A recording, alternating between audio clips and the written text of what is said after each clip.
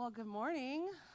I was able to be out here in August, and I've been looking forward to coming back. So thank you, Travis, for having a child and allowing me the opportunity to do so. I know, that's nailed it. So just if you don't remember me, which is understandable because that was a while back, my name is Holly Tubbs, and it's my privilege to pastor the children and families at Bethany Green Lake. And as part of that, I do a lot more of what Ken does on Sundays, so it's a nice treat to be able to teach something to brains that have been fully developed. So thank you for having me. I'm going to pray for us very briefly, praying for myself as well, and we'll begin. God, thank you so much for every person here. We thank you for every story that's represented. We pray for this space. It is a time of respite from the craziness of life. And we know that you're just as present out there as you are right here, but help us hear you now. Help us hear you better. Show us your light and give us peace and energy and a sense of purpose as we hear these words. We lift this up to you. In your name we pray, amen. So I was a child of the 90s. I was born in the 80s, child of the 90s, and was raised in the South in Georgia. I've tried to get rid of my accent because peer pressure, but under times of duress, it will come out. And because I was raised in the South, that meant I was raised in the Bible Belt. So when I was in third grade, my mom did what a lot of moms then did, where she signed me and my younger brother up for kids choir at our church. And I was a little ambivalent, but I liked music and attention, so I was game. And so she signs us up and we rehearse, and then we roll up to our first gig. And it's at this small community stage space in this strip mall, which was big time. And True to the era, we roll up in our uniform. Hey there. Oh, this comes all the way off. Do a little engineering here. Yep. I planned that. So we roll up to the strip mall in our uniform, which was like black jeans and this big oversized white t-shirt, tucked in, of course. And on the shirt, there were these big neon letters that said Kids Praise Jam, and kids was spelled with a Z. I was like, okay, here we go. And we're doing our dress rehearsal, which is backstage, and by backstage I mean on the sidewalk outside of the strip mall. And my choir director, who was this, oh, bless her, this hairy-looking woman who was always just like, okay, now do this and do that, and like just I mean, really vicariously living through us, begins handing us these pieces of shredded newspaper, these like clumps of it. Like, and she was like, just take 2 handfuls because it's really going to make your movements pop. And did I mention this was interpretive movement as well as singing? Yeah, it was the whole deal. And so I, with misgivings, I'm like, okay, here we go. And then we file out onto the stage, and our parents clap because that's what you parents do.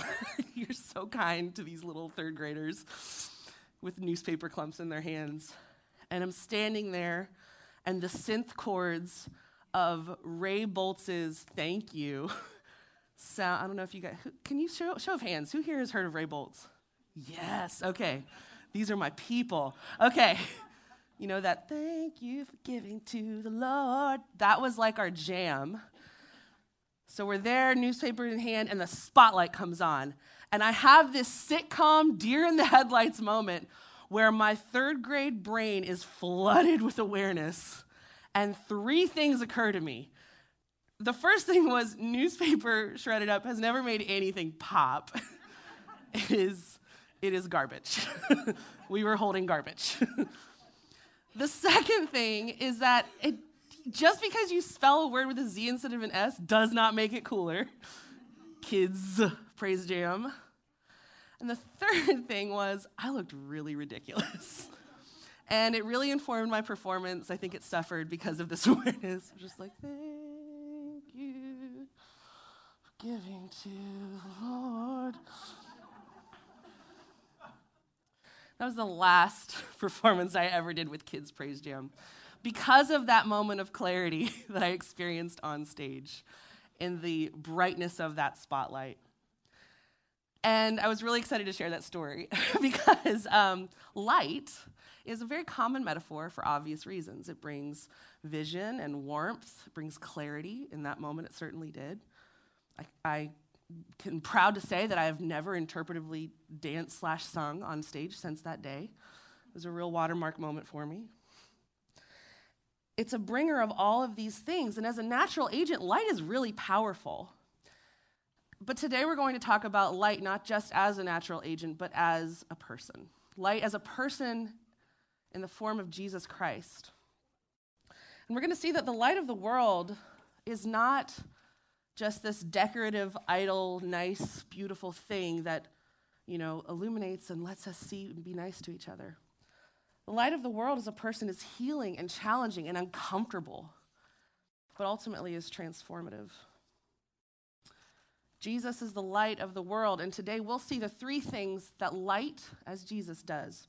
The first thing is that light exposes reality. Thank you, Phil, for reading the text. As we come into John 8, it's such an interesting, John 7, 8, and 9 are these really interesting chapters because it's right in the middle of what some people celebrate as Holy Week, where it's after Palm Sunday, and Jesus has come into Jerusalem, and these are like the last few days of his life, and he's really going out with a bang. Like, he's not going quietly. And so he's there in the temple. We come into chapter 8 where he's there in the temple. Now, as we enter Jerusalem in this text, we're coming into a time of really crescendoing tension. The temple, which is normally pretty busy, and it's not just any temple, by the way. It's like the temple in Jerusalem. It's this huge, imposing structure overlooking the city.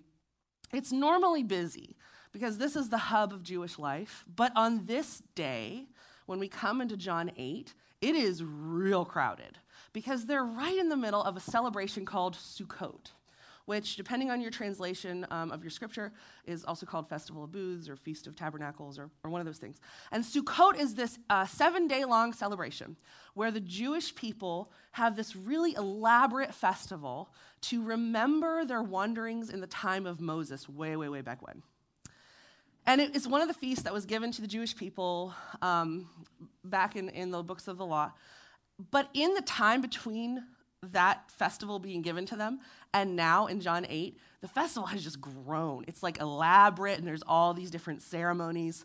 And there might have been some of it for ceremony's sake, right? Like, we all kind of have been, especially if you work at a corporation. I used to work at Aflac, and I remember a while back, Aflac revealed their new logo, and I was new to the company, and I was like sitting, and they were like, all employees come down to the Civic Center, and we're gonna spend all day there. And I remember it was 8 a.m, and we're just standing there, and there's like this techno music and like a beach ball going everywhere, and I was like, is Usher here? Like, what are we doing here? And they were like, it's our new logo! And you could tell everyone who was real invested in the company because they were just like, ah! And then the people who were kind of outside of it were like, what is this? There's a little bit of ceremony for ceremony's sake, right? That might be the vibe we get here because there's 2 parts of this ceremony in Sukkot every day. The first part we're not really going to talk about, but I think is important. It's in John 7, and it's called the water ceremony. And every morning they come out, the priests come out of the temple, they go down to this little body of water. They bring water back up, they pour it on the altar, and it's like this big show of like, God provided water for us in the wilderness, and this is how we're remembering it. And that's in John 7, and it's after that Jesus is like, hey guys, I'm the living water. And so that's kind of a big statement. So the second ceremony, sure enough, here in John 8, that contextually we can imagine Jesus responding to, is called the illumination ceremony. And it's every evening of Sukkot, the priests and musicians and all of these people, they come out of the inner court of the temple. and they have these lamps, and they go out to the outer courts of the temple, and they light these 4 giant lampposts.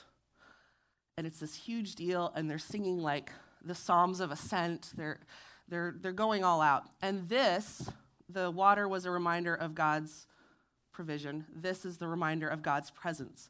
They're lighting these lamps, and they're remembering that time that God led them as an untouchable pillar of flame. And in the middle of this huge lighting ceremony, this festival with these 2 big elaborate rituals, Jesus is in the middle of all of that. In the middle of all that pomp and circumstance stands this living, breathing proof of God's faithfulness. So this is a little awkward already because they're remembering God and remembering all the things God did. They're anticipating Messiah.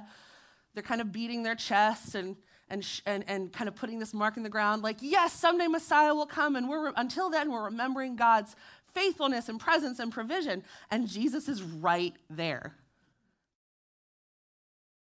They're so preoccupied with their own God-honoring rituals that they dismiss or overlook God right in front of them. Because Jesus doesn't fit into the way they understand the divine. That's a little awkward. But it's also awkward because Jesus makes it awkward. In John 8:12, which is what we opened with, it says, Jesus spoke to the people saying, I am the light of the world. Whoever follows me will never walk in darkness, but will have the light of life. Now, I used to read this verse as like, oh, that's nice. But when I understand the context behind it, I'm just like, oh, that is a party foul. Here are these lamps, and you're lighting them, but guess what? That's a pale imitation. I am the light of the world. That is a very inflammatory statement. It's like those commercials where the name brand comes and shows up the generic as an inferior product. So in the middle of these priests marching and singing and pouring water and lighting lamps, Jesus describes him as a better, longer-lasting fulfillment of ritual. So yeah, it's awkward. But this checks out with the Jesus of the Gospels because all through these stories and accounts of his life, he is a one-man wrecking ball of comfort zones. I mean, if you think about it, Jesus had a very limited amount of time in his ministry. He had 3 years. And who does he spend it with? He spends it with a bunch of criminals and fishermen and tax collectors and sex workers and disabled people and disenfranchised people. That's who he hangs out with. And not only does he befriend the unclean, he makes enemies of the cleanest, law-abidingest people in Jewish society. He calls them whitewashed tombs and dogs and broods of vipers. Hebrew culture is full of lines you do not cross, and Jesus crosses all of them on purpose. He's not just like unaware, like, oh, whoa, was I not supposed to call you guys a brood of vipers? Like, no, he meant to do it. And today we run the risk of sterilizing and oversimplifying these accounts of Jesus' life because, you know, if you grew up in church or if you've attended church for any amount of time, you've probably heard them. And besides, we all know that the secret to taking the air out of any good story is to know, like, oh, it ends well, right? And so it can be easy for us to be like, well, Jesus wins. So you kind of read it and don't quite relive how really tense that would have been. And so today, I want us to try to forget the happy ending of Jesus wins when we talk about this story. And I want us to put ourselves into the narrative because when I read accounts of Jesus, I think I just assume that I'd be one of the people like, Mary Magdalene, who's like, anytime Jesus needs something, she's like, yeah, what can I get for you? Okay, I'm listening. I'm following you. I'm in. I want to believe I'd be one of those people, or like one of the disciples where they're just like ride or die. Like, I really want to be one of those people. But in my own way, if I'm honest, when I put myself into the narrative, I identify with the priests. I identify with the Pharisees, not in lighting giant lamps or, marching to the nearest body of water, but in thinking that the point of life is to keep a version of the law. I find myself settling for a gospel that most aligns with my own biases. God requires personal responsibility, so I vote Republican. God requires empathy, so I vote Democrat. God requires idealism, so I vote green or libertarian. I used to judge people who didn't keep the law. I grew up in the Bible Belt. That's kind of, unfortunately, a cultural thing of my home church. And I grew out of that. And I was like, oh, thank goodness I don't do that anymore. And then I just realized, oh, well, now I'm just judging people who are trying to keep the law. There's always the other. And this human propensity to divide ourselves this way is the brokenness in all of us. We in the church are often guilty of instituting something called the Great Christian Sorting System.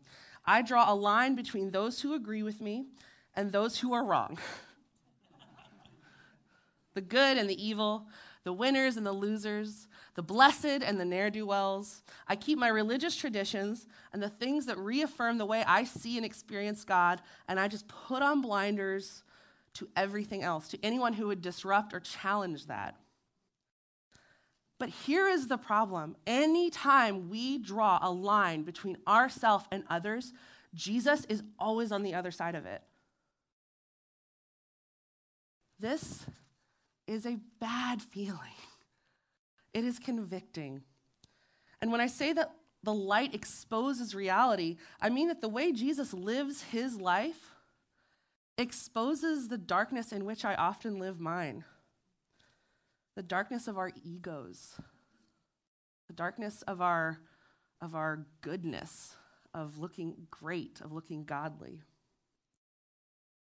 Jesus exposes religious people for being so busy with the work of God that we miss God standing right in front of us, and in doing so spectacularly miss the point. The light of the world exposes that, and that is really scary. But here's the good news. The second point, which is light overcomes darkness. Jesus, the light of the world, doesn't just expose us in our darkness, because exposure without healing is humiliation. Jesus exposes the darkness and he chases it away. There is this wonderful verse in the book of John that I love, love, love, love, love. John 1:5. It says, "The light shines in the darkness, and the darkness did not overcome it." One of the things I love about this verse is how definitive those verb tenses are. A light shines. The darkness did not overcome it. There is victory to be found in that grammatical nuance. The light is still shining, and the victory has already been won. However, this verse also introduces some cognitive dissonance. Because as followers of Christ, we are still profoundly broken. How do people of light, where the light shines and the darkness did not overcome it, how do we live then with the darkness in ourselves? You know, for many of us, this question defines how we engage with our faith. We recognized our own sin and brokenness in some way, so we chose to follow Jesus, and yet just like some weird wash cycle, we find ourselves spending our time being condemned by this bogus reward and punishment system of religion. And that's how we grapple with the darkness in us. We just try to go, okay, well, if I do this, then I'll feel better, then God will like me more. And if I don't do this, then that'll be, and then all you're doing is modifying behavior to match what you think God wants from you. And that is exhausting. If you hear nothing else today, I hope you hear this. You are simultaneously broken and blessed. There is nothing that you can do to shift the 100% sinner and 100% saint duality of who you are. And you don't have to. Yes, there are wise ways to live, and there are natural consequences to things. But if you think that God is zapping you because you are doing what he doesn't want you to do, then you have been lied to.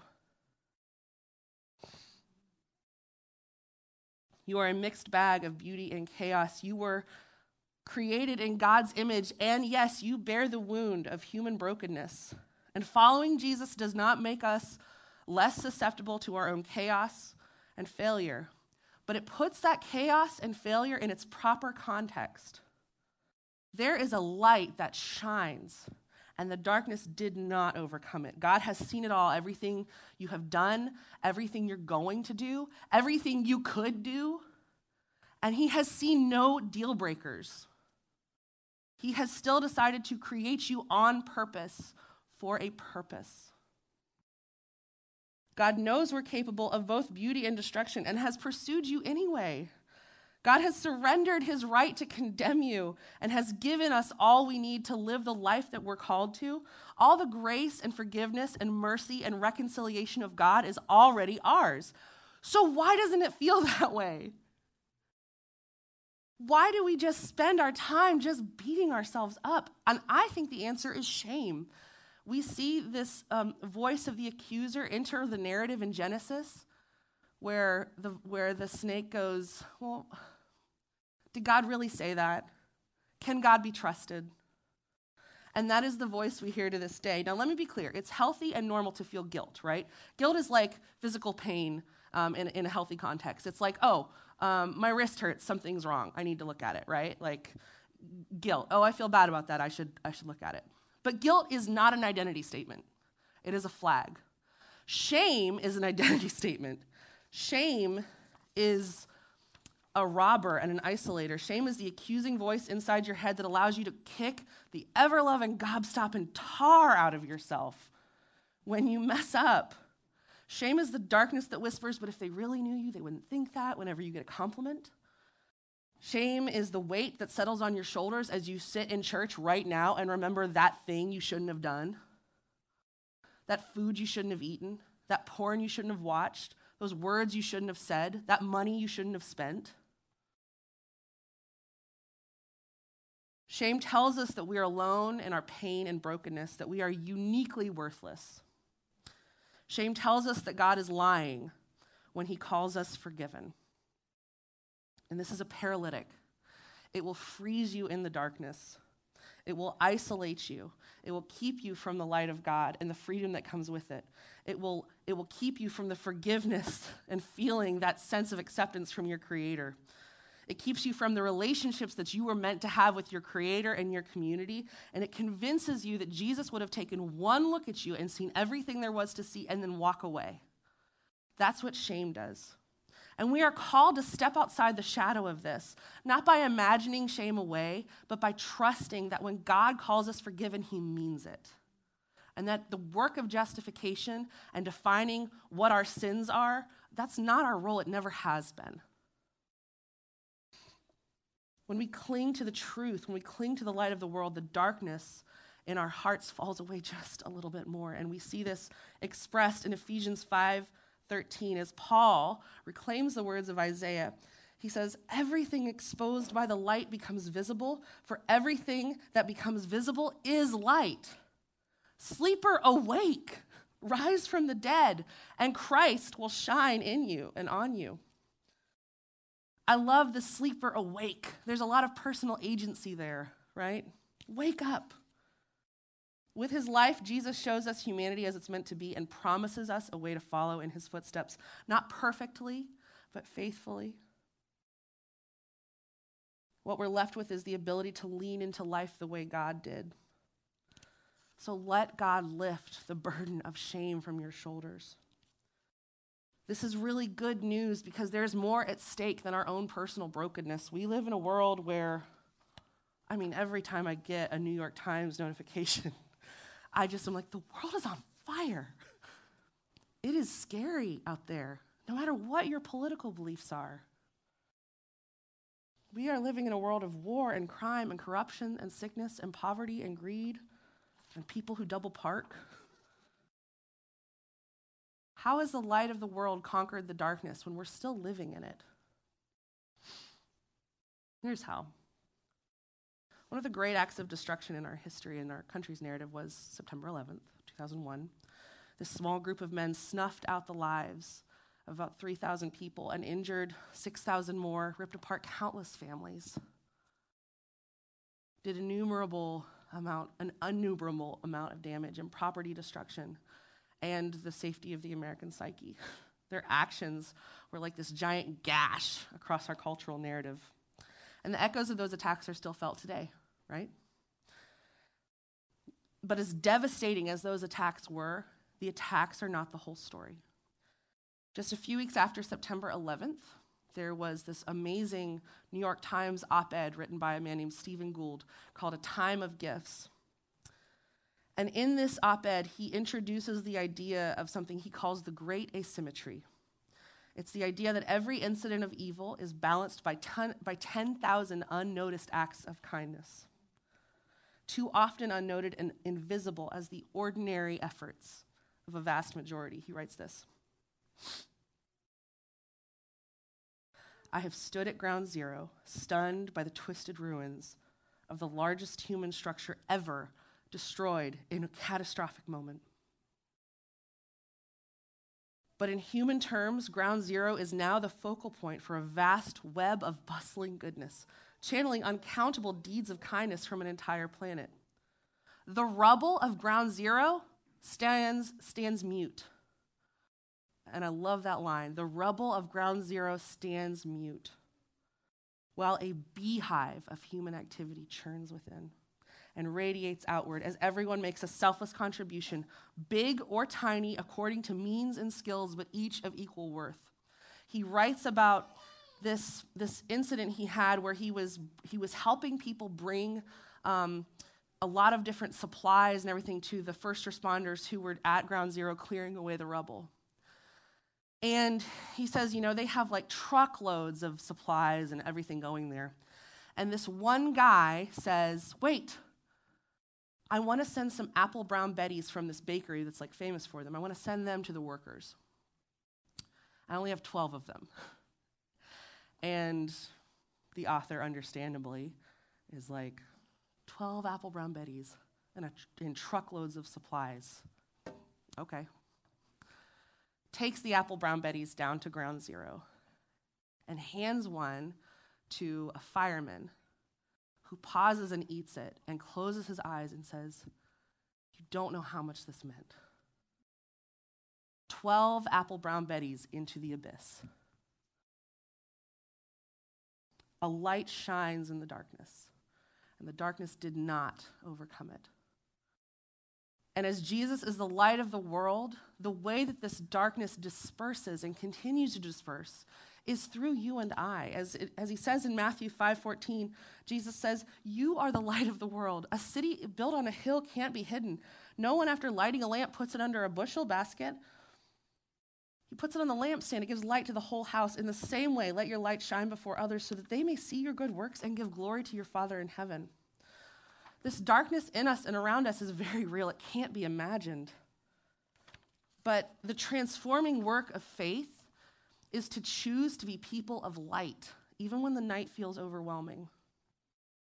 To trust that when God says these things, when Jesus says that you are the light of the world, to trust that that applies to you, even in your brokenness. And then to join the ranks of the people following God, to kick at the darkness until it bleeds daylight. Because darkness won't last. It is already lost, and you are invited to be co-laborers with our Creator in chasing it out. Which brings us to our third point and our final point, and that is that light gives us a choice. When I was in college, one of my favorite things to do was to go spelunking or caving. And there's a lot of some really cool, beautiful cave systems in Georgia and Alabama and that general region. My first time caving ever was this place called Petty John's Cave in Walker County, Georgia. And we went down there, and it's it's mind-blowing. We spent all day below ground exploring. The only light was from our headlamps, and we like to freak ourselves out, so we use them pretty sparingly. And the dark, because it's so easy to get freaked out, the darkness in those caves is like its own separate entity. Of course, you hear the thing where you can't see your hand in front of your face. That was true. But I was I just remember thinking, if I could just stare hard enough, my eyes would adjust. And I realized that when I turned my light on, I thought my hand was out here, and it was right here, which I think is something else wrong with my hand-eye coordination, not to blame on the cave. But the darkness was so pervasive. And, we headed back up in the late afternoon, and it was one of the caves where, you go down into it. You don't go through it. So we had to come out vertically through this hole in the ground. And as I climbed out of the cave, the sunlight was so bright that I just instinctively ducked back down. It was this weird first instinct to just to protect my eyes from this thing that hurts it, the light. And I thought of that as I was preparing this, because when we come to a place in our faith where the light of the world exposes something in us, our first reaction is to shrink away. It feels easier and more familiar to stay in the dark if it's what we're used to cling to old addictions and systems and habits and relationships, things that don't help us move into the light. But if we give in to that first reaction of shrinking away, we're going to miss out on the way we were created to be. There's nothing wrong with shrinking away. The light is scary, but that can't be the end of the story. We were created to be reflections of the light of Jesus, partakers of living water, blessed and broken friends of the Creator. God doesn't force this on us. We are always given a choice. And unfortunately, to be honest, some of us have chosen to stay at the doorway of that cave. As we close today, I want you to hear this. Whether you come out or not, whether you step into that light or not, whether you give in to that paralyzing fear that when you step into the light, you will be exposed and there won't be any healing to follow it, that you'll be seen and found wanting in a way that the love of God is taken from you. You can live your life like that. And I don't believe you will be condemned for it. But what a waste. You weren't made for it. You weren't made to live in fear. You weren't made to live in darkness. Know this, God knows you and loves you too much to let your brokenness be the final word in this story. The light of the world has exposed the darkness and has invited us into helping God chase it away. That is the point. And that is the point that we miss when we cling to comfortable gospels and Christian sorting systems. So let's put away our ceremony, the water and the light that make up our own personal piety. Let's recognize them for what they are. They are pale imitations of living water and brighter light, of closer intimacy and conquering love. Let's put aside our dividing lines and learn from each other and love each other, because how else is God seen more clearly in our lives than when we do our best to love those who in another situation we might not even like? And let's put aside our shame. Let's trade our mourning for celebration as we stand up straight and breathe deeply and step into the light of the one who knows us more thoroughly than anyone else. Let's embrace the transformative discomfort and friendship of Jesus, our Emmanuel, our God with us. And in doing so, let's lean into the light of the world. Let's pray. God, I am convicted as I speak these words at the shame that I heap upon myself, at the lines that I place upon others, and at the way that I hide from the honesty of who you are in just trying to maintain my own personal sense of piety and goodness. God, help me surrender those to you. Take them from me. Lead me into the light, because it is scary. It is scary here in the darkness, but we know that we were called to help chase it away. We thank you for loving us first and for loving us best, and we pray that our hearts would respond now with love towards you. We pray these things in the name of your Son, Jesus. Amen.